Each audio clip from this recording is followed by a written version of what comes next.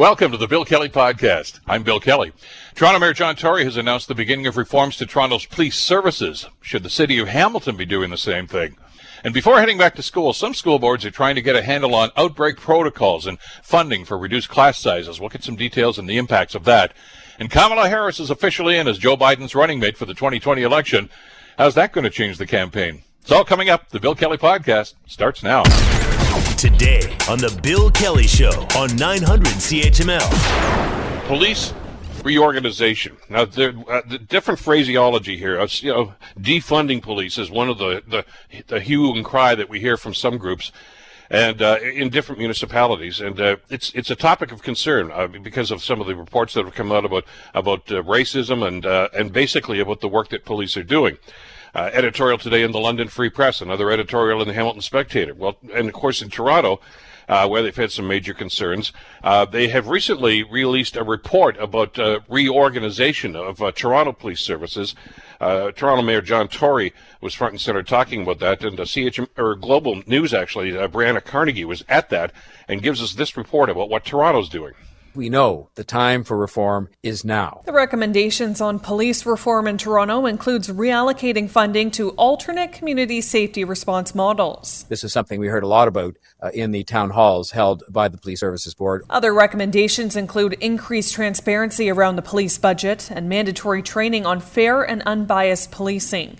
Mayor John Tory says Toronto wants a police service that works for everyone. And that will be good for the police as well, because it will rebuild the trust that is so fundamental to the effective, safe, and fair carrying out of their important duties. Brianna Carnegie, Global News. Thank you, Brianna. The question, of course, that a lot of people are going to have is that Toronto example a template that other police services can use, and does it go far enough to address some of the concerns that people have? To get a proper answer on that, we also have to have some insight into what police service boards are all about. What role does City Council have to play in this situation? Let's bring in somebody who has experience in both of those things. Former Hamilton Mayor Larry DiIanni, who, of course, was also on the Police Services Board during his time as mayor. He joins us here on the Bill Kelly Show to talk about what might happen and some of the protocols, I guess. Larry, thank you for the time. Great to have you with us today. Hey, Bill, it's always a pleasure. Let's talk a little bit about this and the nuts and bolts of this. And we've heard from a number of people in the community, and I know that City Council is going to have a meeting and where they're going to take observations from the public. That's going to be a long one, I guess, because they've got a long list of people that want to speak to this issue. But to get a better understanding of this, we have to understand what the Police Services Board is really there for, what their responsibilities are, what they can and cannot do. Maybe you could shed some light on that. Yeah, absolutely. Well, first of all, the police services, they adhere to the Police Services Act. And part of that is an arm's length organization called the Police Services Board, to which the police respond. And City Council is important in that because it actually provides the money through taxpayer funds to run the organization, and it appoints people on the Police Services Board. We have 3 members of council on the board: the mayor, who happens to be the chair of the board as well, Councillor Jackson and Councillor Collins this term, as well as a provincial representative and community representatives that are appointed both by the province and council appoints the community rep as well. These folks are an oversight body to the police service. Now, the police service adheres to the Police Services Act, as I've said, and enforces the laws that are structured in and by the political entities to keep the community safe. And really, that's their mandate, is to keep the community safe. And so when people talk about defunding the police, which to me, in fact, some people talk about abolishing the police. To me, that is just utter craziness because we do have people who break the law, and we want to keep communities safe, and therefore the police have to adhere to the laws in order to do that. Now, having said that, reform is always good. Police organizations, as well as councils, as well as any entity, is a dynamic organization, and any time that you could improve it by reforming it, that is always good. But the reforms have to make things better. They don't have to make things worse. And so when I hear some counselors who have high crime rates in their wards encouraging those who want to abolish the police, it just makes my head shake, quite frankly. And so, Toronto has tabled some reforms, and Hamilton, I'm sure, will do similar things, and that's all well and good. But the focus needs to be on community safety, not the abolishment of those who enhance community safety. There's another word I'm going to throw out here that I know you've heard a lot of, especially during this debate, Larry, and that's transparency. And you've, I think, laid out very nicely exactly what the responsibilities of the Police Services Board are, and the fact that the police chief answers to the Police Services Board, not to Hamilton City Council. Although some people feel, well, that's kind of a disconnect because the money comes from City Council, but they don't seem to have a whole lot of say in that. But they do by representation, of course, with as you mentioned, the members of council that are on the Police Services Board. But when you come into something like that, and people are saying defund, when they don't even have many of them anyway, probably don't have a basic understanding of what the police budget is all about. But transparency is the word people come back to. I mean, council is supposed to have transparency about what they're going to spend, what they're going to do, et cetera, et cetera.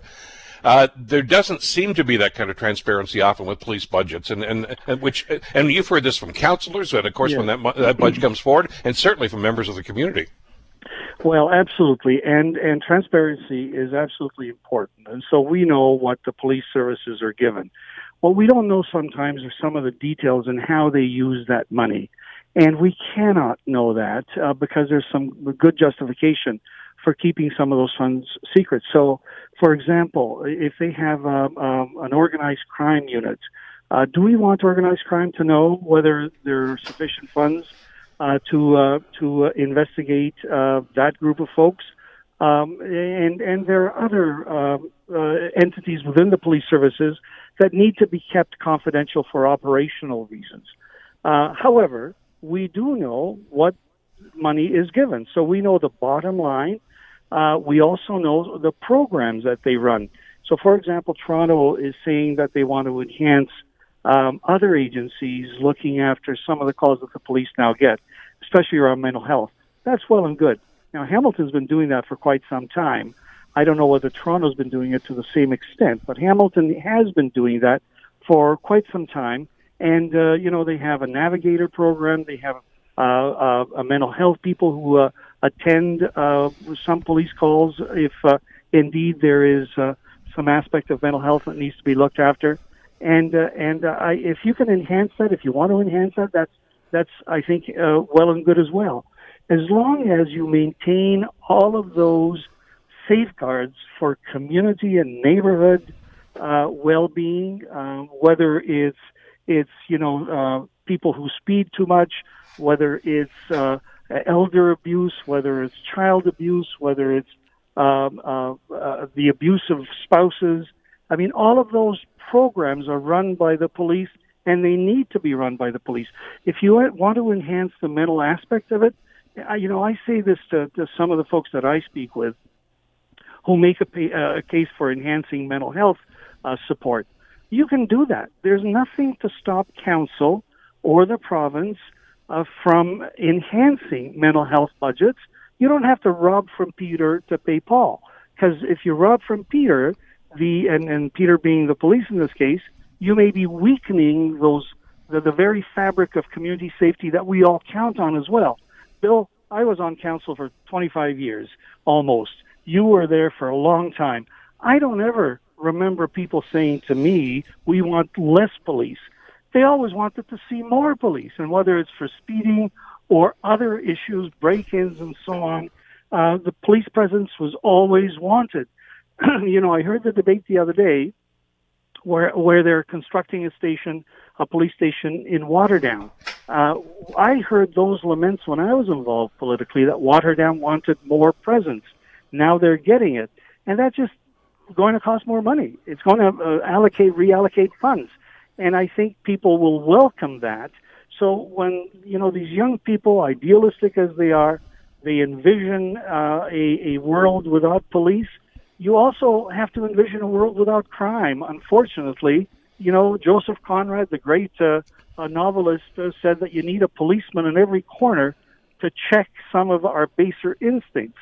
Now, we don't want to see a policeman in every corner, but we certainly don't want to weaken the very entity that provides us the safety that we need. He realized the problem, though, and I don't disagree with anything you've said there, but people have some people anyway have a much different opinion and perspective on situations like that. And again, to go back to our days on council, we heard from community members that said, look, we needed more of a police presence around there. That's why we developed community policing stations. We had one in Concession, you had one Stony Creek. You remember the hue and cry when Dundas decided to close their police station downtown, and people were just apoplectic about that. But the other concern and the other side of that debate now is that they're saying, you know what? That might have been then, but this is now, and we don't need that anymore. I mean, look at what happened with the school liaison program that was really developed here in Hamilton many years ago. Now, all of a sudden, because of the pushback, they said you don't need that anymore. As a matter of fact, it's not only is it not helping, it's really hurting the situation, which begs the question here, Larry, why aren't we having an open discussion about that and about, as you say, reevaluating what the police responsibility is and what they should be doing? That may, in fact, have an impact on the budget, and probably will. If you say, okay, you really shouldn't be doing that, that's not a priority for police.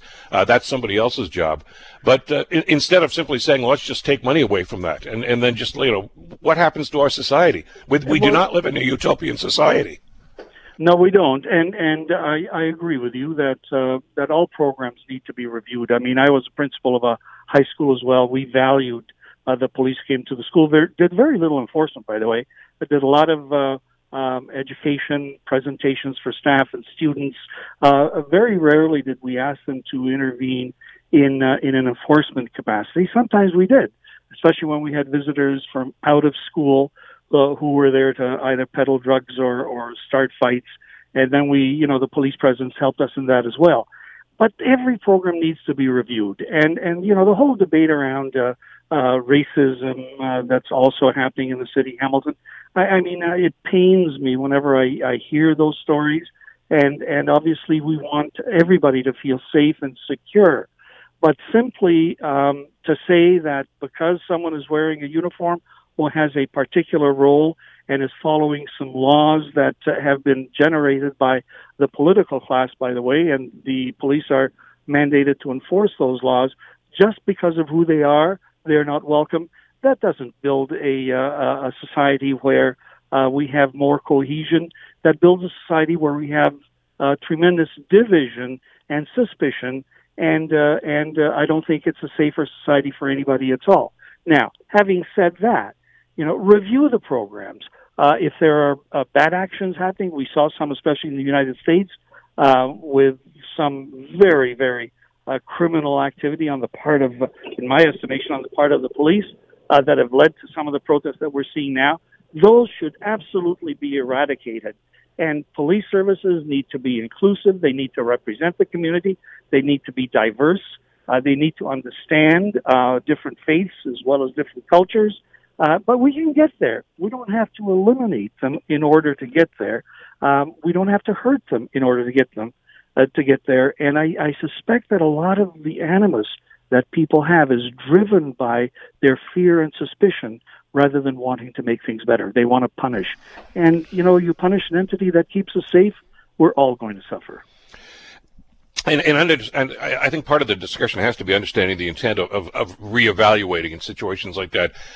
Because from my perspective, I agree that we need to do that and go through that process, but not because police aren't doing a good job. I don't think anybody's suggesting, for instance, your idea about the mental health calls that they are responding to right now. I have rarely, if ever, heard anybody say, well, that was terrible, they shouldn't have been there. They're compassionate, they're empathetic, and as you say, they usually have a trained professional with them when they respond to those calls. Does that necessarily mean it was a bad thing to do? No, but it might be something that somebody else can handle.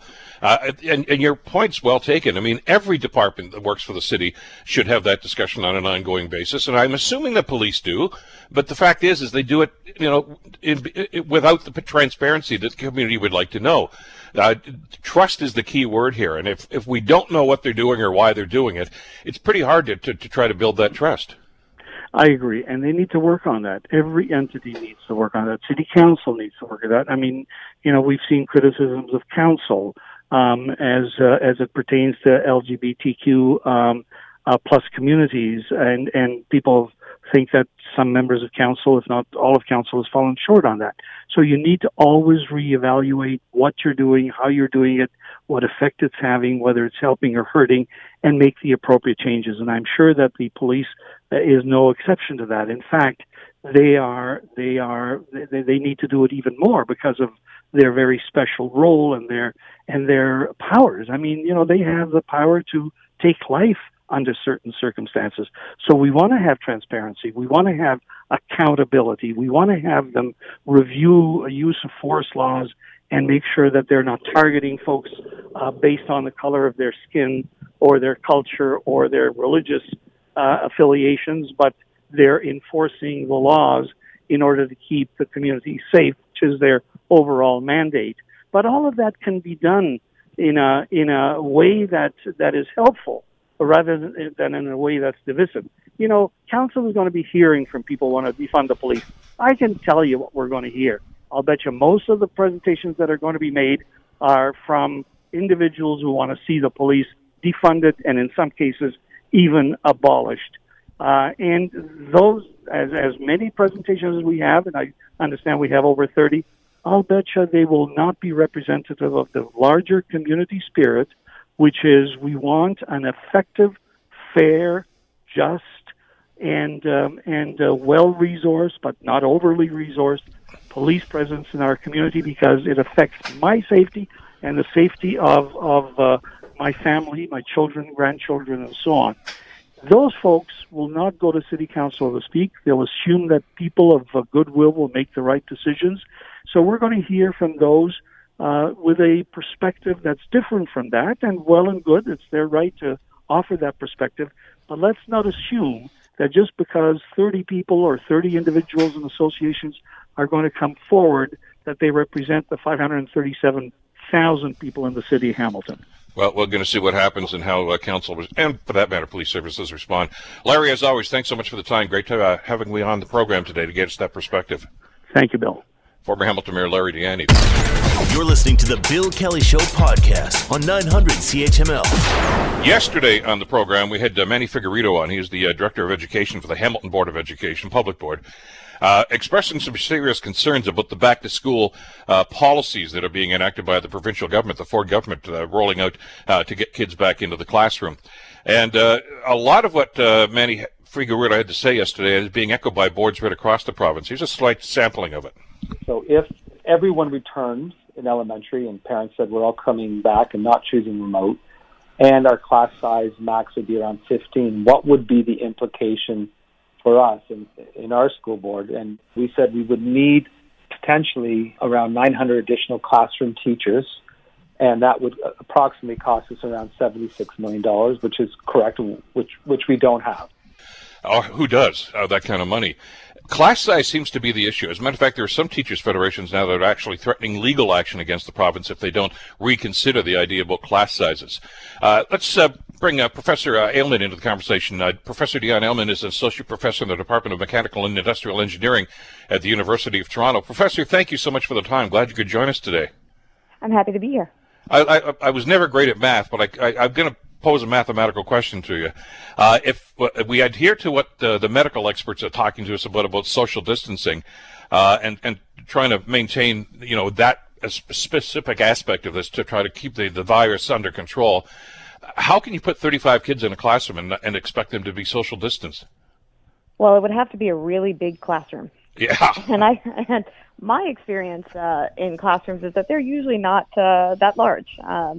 So class size is really something that if the government truly intends to impose physical distancing restrictions within schools, class size has to be very tightly monitored, and it has to be developed not just a flat number of 15, but it has to be in relation to the actual size of the specific rooms that the students will be in. I'm glad that there are some politicians, especially on this side of the border, that are adhering to the scientific evidence and in developing policies. And some of the policies I know can be somewhat problematic, and they can be a bother to some people, but it's all for the right reasons. But they seem to be ignoring this element of the science. I saw one person trying to explain it away, one of the government officials the other day, saying, well, we want them, if they're going to have recess, to be distanced on the playground. But yeah, then you're going to pack them all back into the classroom right after that. It just seems very contrary to what we've been trying to do for the last 6 months. Yeah, well, not to mention the mere fact of how are you going to keep kids that are young enough to have recess actually distant from each other? So there's a lot to like about the province's Get Back to School plan. My own research has shown that layering social distancing and masks within schools is extremely effective at keeping the spread of COVID from really gaining a lot of traction. But it seems to me that the province really hasn't kind of gotten out of the high-level stratosphere thinking and down into the weeds to think about the complicated details that need to go into the logistics of planning this sort of thing. Like you just said, what if there are more students who elect to come back than allotted physical space in the school? What happens then? One thing that was said during the initial press conference announcing the back to school plan that I thought was pretty innovative was that teachers are allowed to opt to work from home, but then they'll be providing online instruction. And that sounds like a great idea, but then you have to think about, okay, how are they really going to implement this? What are the logistics, right? If a teacher decides to stay home, but that teacher's entire class is at the school in person, does that mean a different teacher is going to be handling the in-person instruction and the at-home teacher is going to be teaching something different online? And, that brings up a lot of questions about, how can you ask teachers to so quickly spool up like an entirely new curriculum for an entire semester? I mean, as someone who teaches myself, that's a major part of my job at the University of Toronto. It is a lot of work to create a new course for just one semester, even when you're already very familiar with the material. So I don't know how we'd be expecting teachers to handle that sort of transitory role on such short notice. And your point's well taken. I don't think anybody is saying, hey, toss this whole thing out, because there are some benefits and some of the online learning and some of the homeschooling that they've talked about, and they're going to try to make some allowances for that. But it just seems to really come down. The consistent problem here that they talk about is the size of the classrooms.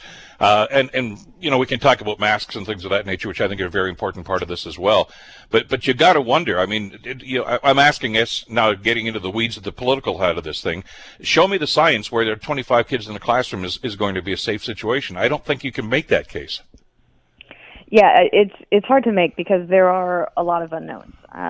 We can ask all the students, fourth grade and up, as a recommendation or as the plan to have mandatory mask usage, but not everybody wears a mask correctly. Definitely not all the time, not even adults, right? So it's hard to expect that kids are going to be perfectly wearing their masks, not touching their faces, their masks, not pulling them down to talk to each other. So even if you can, sort of make a claim that, well, we're making sure that the students sit in their desk and the desks have been positioned in such a way that the students are as far apart as possible in the room.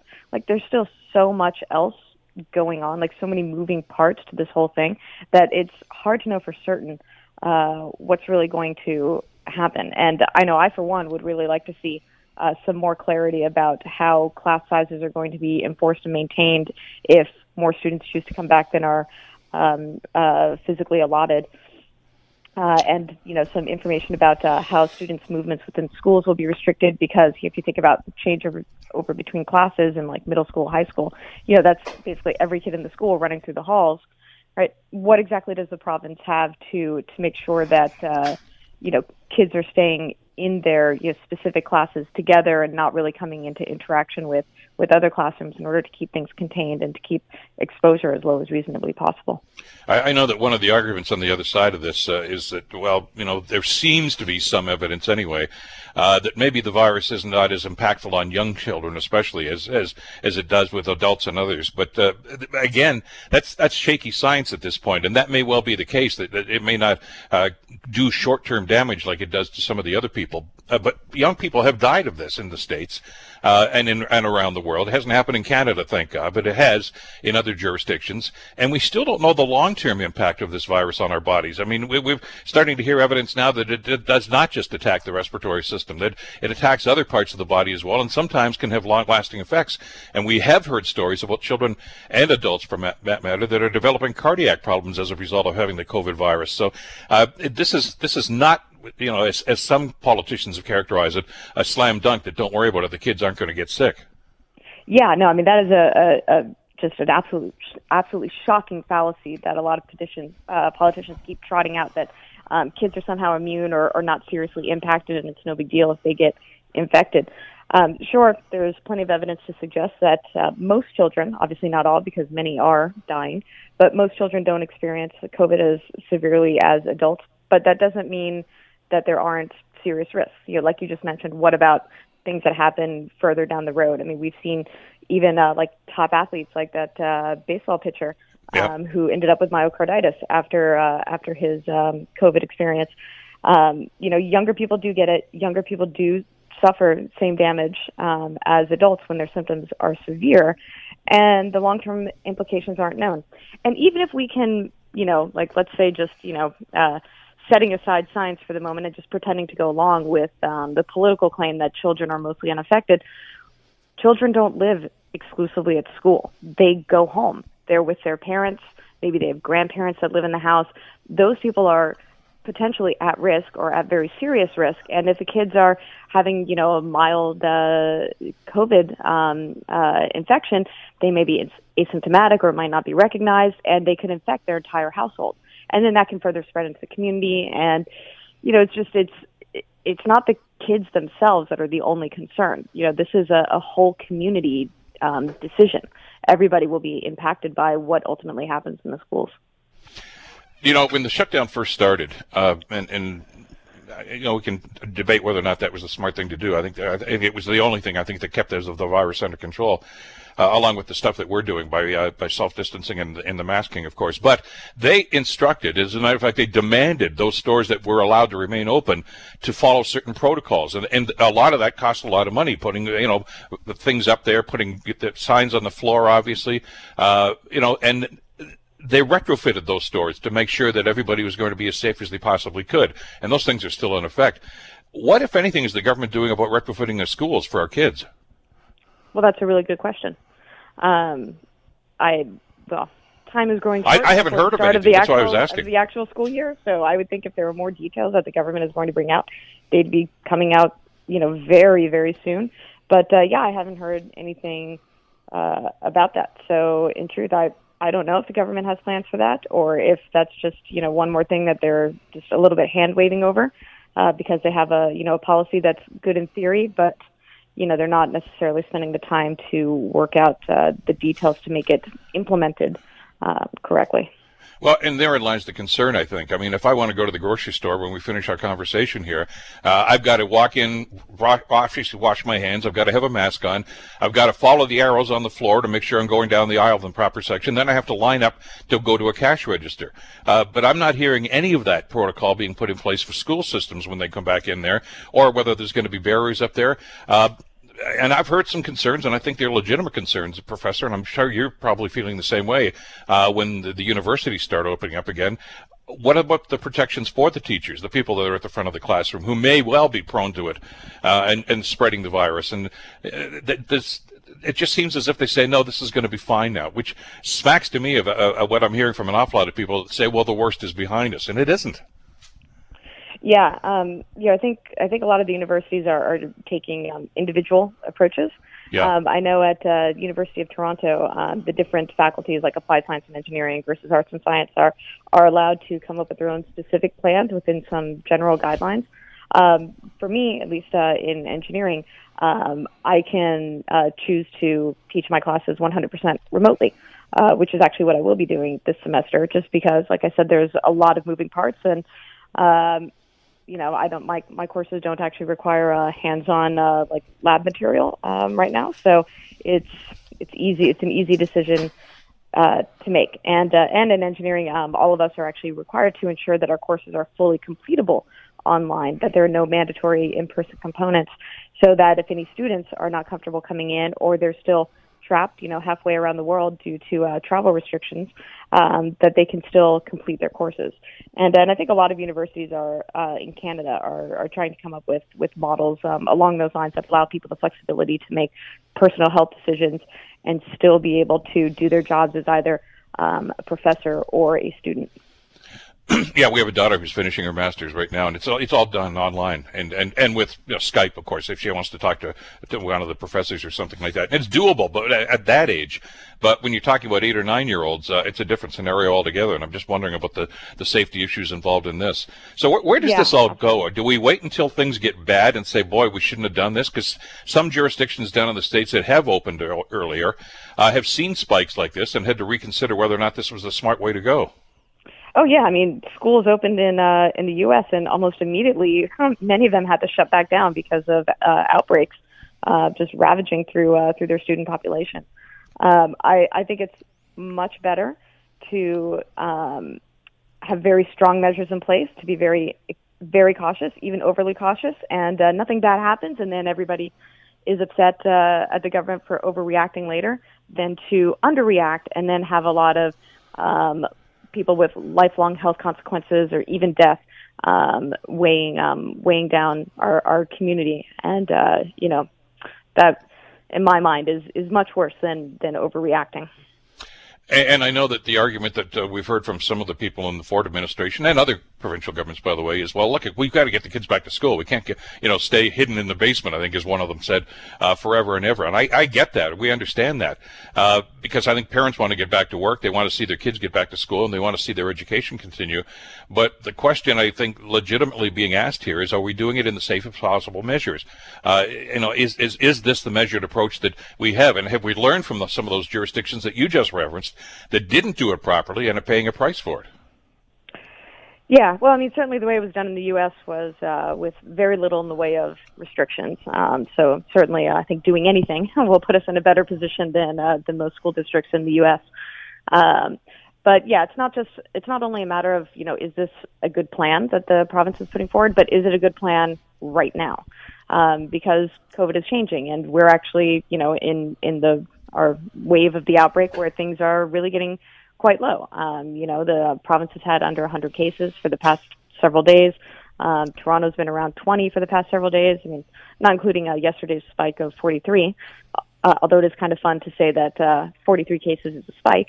But you almost have to wonder, it almost feels like maybe we're getting really close to eradicating COVID in the province. And if that's the case, maybe we should even just wait a month before going back to school, and then maybe we might be able to go back with even fewer restrictions and have everything be a lot easier to implement and understand for both parents, teachers, and students. Well, because of the potential for what might happen, and Dr. Tam on this side of the border, Dr. Fauci down in the States, have both warned us that, going back to school, there's probably going to be some kind of a spike. We don't know how dramatic that's going to be with new cases. And you're also heading in, as we all know, into flu season when you get into the fall season as well. And that could be a perfect storm that could cause all sorts of problems. So, we've got to be cautious about exactly what we're going to do, because it's, as you say, it's awfully difficult to try to pull the plug. I wouldn't want to go back to a total shutdown like we had in March, but are we forcing ourselves to go down that road? Yeah, and I would hate to think that we're forcing ourselves to go down that road simply for lack of childcare options for our kids. Maybe that's somewhere where the province could be focusing efforts in this, I guess maybe we'll call it a transition to normalcy kind of period. That way more slow, measured returns to school could be rolled out, maybe in phases, while still allowing parents to go to work if they need to and know that their kid is going to be taken care of. I could probably keep you here till 5 o'clock this afternoon talking about childcare and the need for it and the necessity for it and the reticence that the government seems to have, but we'll do that another time. Always a pleasure, Professor. Thank you so much for the time today. Thank you for having me. Take care. That's Professor Dionne Aleman from the University of Toronto. You're listening to the Bill Kelly Show podcast on 900 CHML. The big news, of course, that seemingly the whole world was waiting to hear one way or another.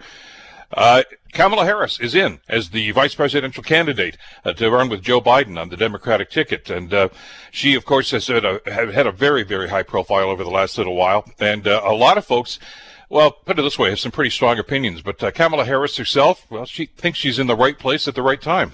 I am supporting Joe because I believe that he is a man who has lived his life with great dignity. He is a public servant who has always worked for the best of who we are as a nation, and we need that right now. There is so much at stake in this election, guys. So what kind of an impact will the Kamala Harris candidacy have on this U.S. election? Joining us to talk about this is Richard Painter. Richard is S.W. Walter Richey Professor of Corporate Law at the University of Minnesota, Twin Cities. Professor, thank you so much for the time. Glad you could join us today. Well, absolutely. Glad to join you. Well, let's talk a little bit about the impact that Kamala Harris has had on this campaign, going all the way back to when she was a Democratic running for the presidency herself. She butted heads with Joe Biden, and a lot of folks thought, well, that pretty much precludes any chance of these guys getting together on the same team, but here they are. Well, absolutely, but she's a very good debater. She made, one or two strategic mistakes, I think, in terms of what she was going to go after Joe Biden on. Which, fell flat. But the bottom line is she's an extremely good debater and very intelligent. And she's obviously going to do very well against Vice President Pence. So I think that she's an excellent choice. She has a distinguished career as a prosecutor and as a United States Senator, and is extremely articulate. So she's a very good match. Joe Biden, he's a big boy. He's not going to get all worked up about something she said in the debates, and he came out on top. So let her be the vice president and see how this goes. Professor, do the pundits put too much onus on those comments that get made during those early debates? I mean, if you want to go back about 4.5 years or so, when the Republicans were trying to find a nominee for president, people like Mitch McConnell and Lindsey Graham and others said some horrific things about Donald Trump. That, by the way, turned out to be true. But that's two of his strongest allies now. I mean, politics is rather weird that way. Well, yes, politics is weird that way. But the difference here is that there really wasn't much of a legitimate criticism of Joe Biden, what he had done in the 70s, and to try and rework how we all responded to the various crises of the 70s, and school busing, forced busing, because not everybody was against anyway. But that's not the way to respond to the crisis of Donald Trump being in the White House in 2020. It's the focus of what we've got going on right now. So, I think that was a mistake for Kamala Harris, but there's no way that Joe Biden would ever hold that against her. She's extremely articulate. She understands the issues today, and she'll be very, very good vice president, potentially a good future president. We're learning more about Kamala Harris. I think, when she was a presidential candidate, we certainly were taken, I think, by her presence and of course, as you say, her performances as an attorney general in California and certainly as a senator. I got to tell you, Professor, we take a little pride in that because apparently I just found out this morning she went to high school in Montreal. Her mother took a position at McGill University there for about 5 years, and that's where she went to high school. So there's a little bit of Canada, I guess, in Kamala Harris. Maybe that's why she seems to be attracted to so many people these days. But let's talk about her performances in what is going to be a rather contentious race. The Trump-Pence team versus the Biden-Kamala Harris team. I must have seen 100 times last night on different news networks that now famous clip of Senator Harris grilling Bill Barr at his confirmation hearing and looking very prosecutorial. But you're going to need that sort of an attitude in this kind of a race, aren't you? Well, absolutely. That's what we do need. We need somebody who's going to zero in on what's fundamentally wrong with this administration. And Kamala Harris is perfect for that. I mean, one of the problems with the Democratic debates is they were all just talking their views on issues all the time, all trying to get to the left of the other person in order to, take it away from Joe Biden. And I think a lot of voters tuned out on that. The key issue here is, regardless of your views on issues, whether it's health care or whatever, there's something fundamentally wrong with the Trump administration and the way they are approaching their job in politicizing the Department of Justice under Bill Barr and the way they lie about essential facts. That needs to be the message here. And Kamala Harris is the perfect person for that message. And too little of it came out in the Democratic debates. But it's going to come out in these debates. And I think she's going to be very effective. And Bill Barr is the poster child for abuse of power in the cabinet of Donald Trump.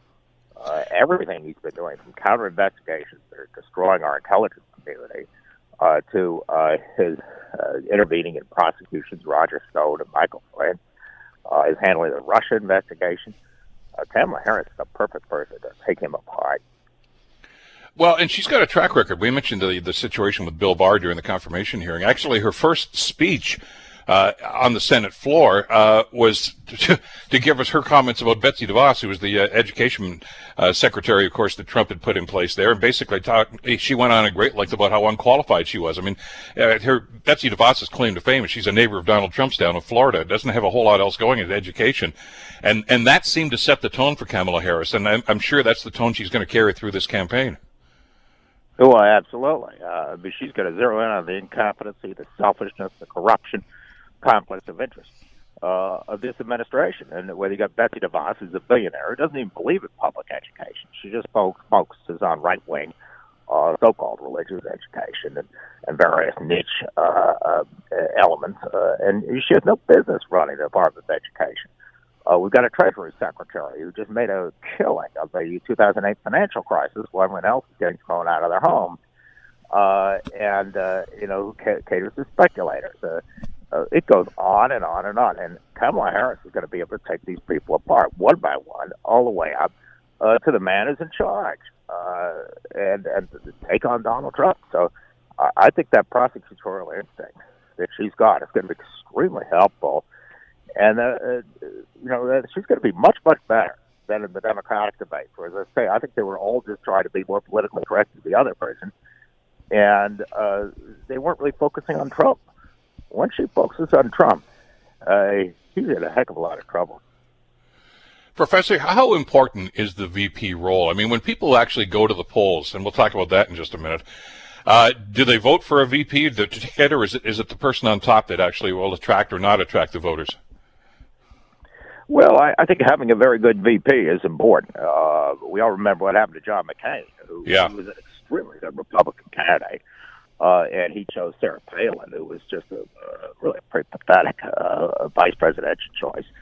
And it dragged that campaign way down in 2008 and helped put President Obama in the White House. We've had very powerful vice presidents. I was in the Bush administration as the chief ethics lawyer in 2005 to 2007, and we all know that Vice President Cheney had perhaps more than the usual influence of a vice president around there. And then we've had vice presidents who have the more traditional role, and that's what I think Vice President Biden did during the Obama years, of giving very serious input on policy, but letting the president, drive the car. I think there's a range of different approaches with vice presidents, and I think Kamala Harris would fit the more traditional model of giving input on policy, but letting Joe Biden be in charge. And she's younger. If she wants to run for president in the future, I mean, there could be plenty of opportunities. Let's talk a little bit, since I've got you, and I'm so glad you had some time for us today, Professor, about voting in and of itself. There's somebody new running the Postal Service down there these days, another Trump appointee, who essentially seems to be tearing the whole system apart and making it very, very difficult, if not impossible, for mail-in voting, which has been around since the Civil War, but all of a sudden, apparently, it's a bad thing, and it's leading to corruption, according to Trump. But he's got his finger on the button right now. What kind of an impact is that kind of an attitude going to have when it comes to mail-in voting, which is probably going to take on even more significance now because of COVID, and people may not feel safe actually standing in line for 5 hours to vote?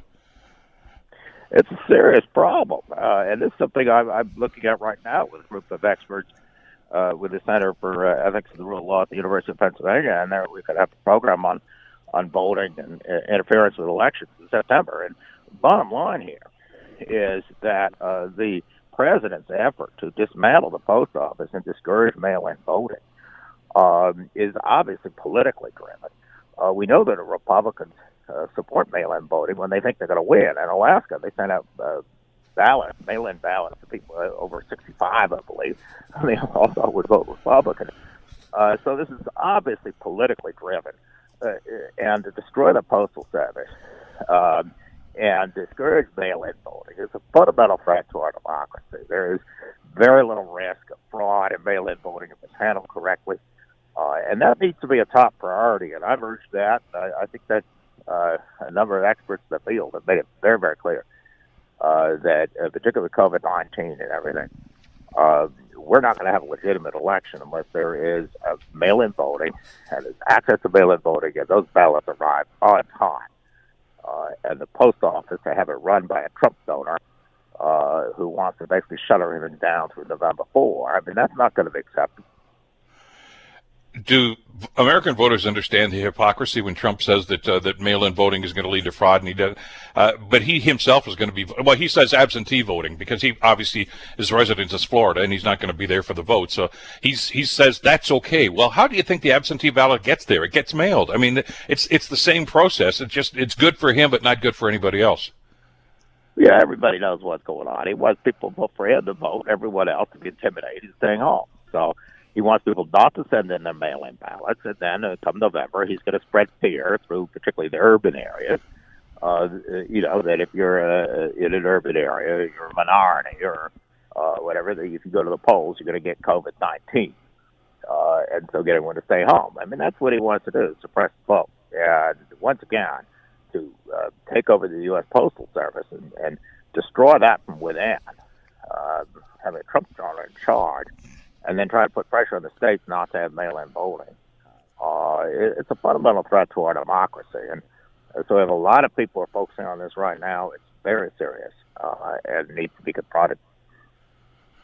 Well, I'm looking at voter turnout, and that's always the key thing on election night. I'm one of these guys that stays up all night, and I might well be doing that again on November 3rd to try to determine what's going on. But there are a lot of disenchanted people, and many disenchanted Republicans that have turned their back on Trump. I'm just wondering, because I remember, well, historically, of course, you had what they called Reagan Democrats, people that were disenfranchised with the Democratic Party and decided to vote for Ronald Reagan, even though they were still Democrats. Are there Biden Republicans out there that, in this upcoming election that just want Trump out of there? I mean, I look at commentators like, well, David Frum, Bill Kristol, George Will, so many others who are, let's face it, small c conservative and oftentimes Republican members and supporters who have just quite out said, look, we got to get this guy out of here. The Lincoln Project, of course, is a movement of Republicans and small c conservatives that are trying to get rid of Trump. How powerful is that movement? Oh, it is very powerful. I mean, the people such as myself. I mean, I was a Republican for 30 years. I got out of the Republican Party in 2018. I just could not stomach it anymore. I'm more of a moderate Republican than in the old days. They would have called me a liberal Republican, a moderate. But then there's arch conservatives, such as George Conway, my law school classmate, who helped launch the Lincoln Project, much to the dismay of his wife Kellyanne there. But George and his friends are very conservative, much more conservative in many respects than I would be. But they also have turned on Trump because he's a threat to our security. I mean, when I first met George, we would sit around and talk about the dangers of the Russians trying to infiltrate our government and the fact that we're ignoring the dangers from the Russians. It's back when we were in law school in the 1980s. Well, what's going on now? You got the Russians infiltrating the government. And the Attorney General, instead of going after people collaborating with the Russians, is going after the people who blew the whistle on it. This is to our democracy. It's going to be fascinating to watch, and the lead up to it now with Kamala Harris on the team and her attitude and I think the talent that she brings to the race here. When you look at it, there was some pretty talented folks and some very qualified people that were on that short list. But was it inevitable, Professor, that it was going to be Kamala Harris? Well, the others are very good, too. I was always a fan of Elizabeth Warren. Yeah. She's much more liberal on some issues than I am, but I think that I was always a fan of her analytical ability. She's the candidate I thought I supported for the presidency. But, there's a lot of talented people out there. There could be a time for Elizabeth Warren also in the future.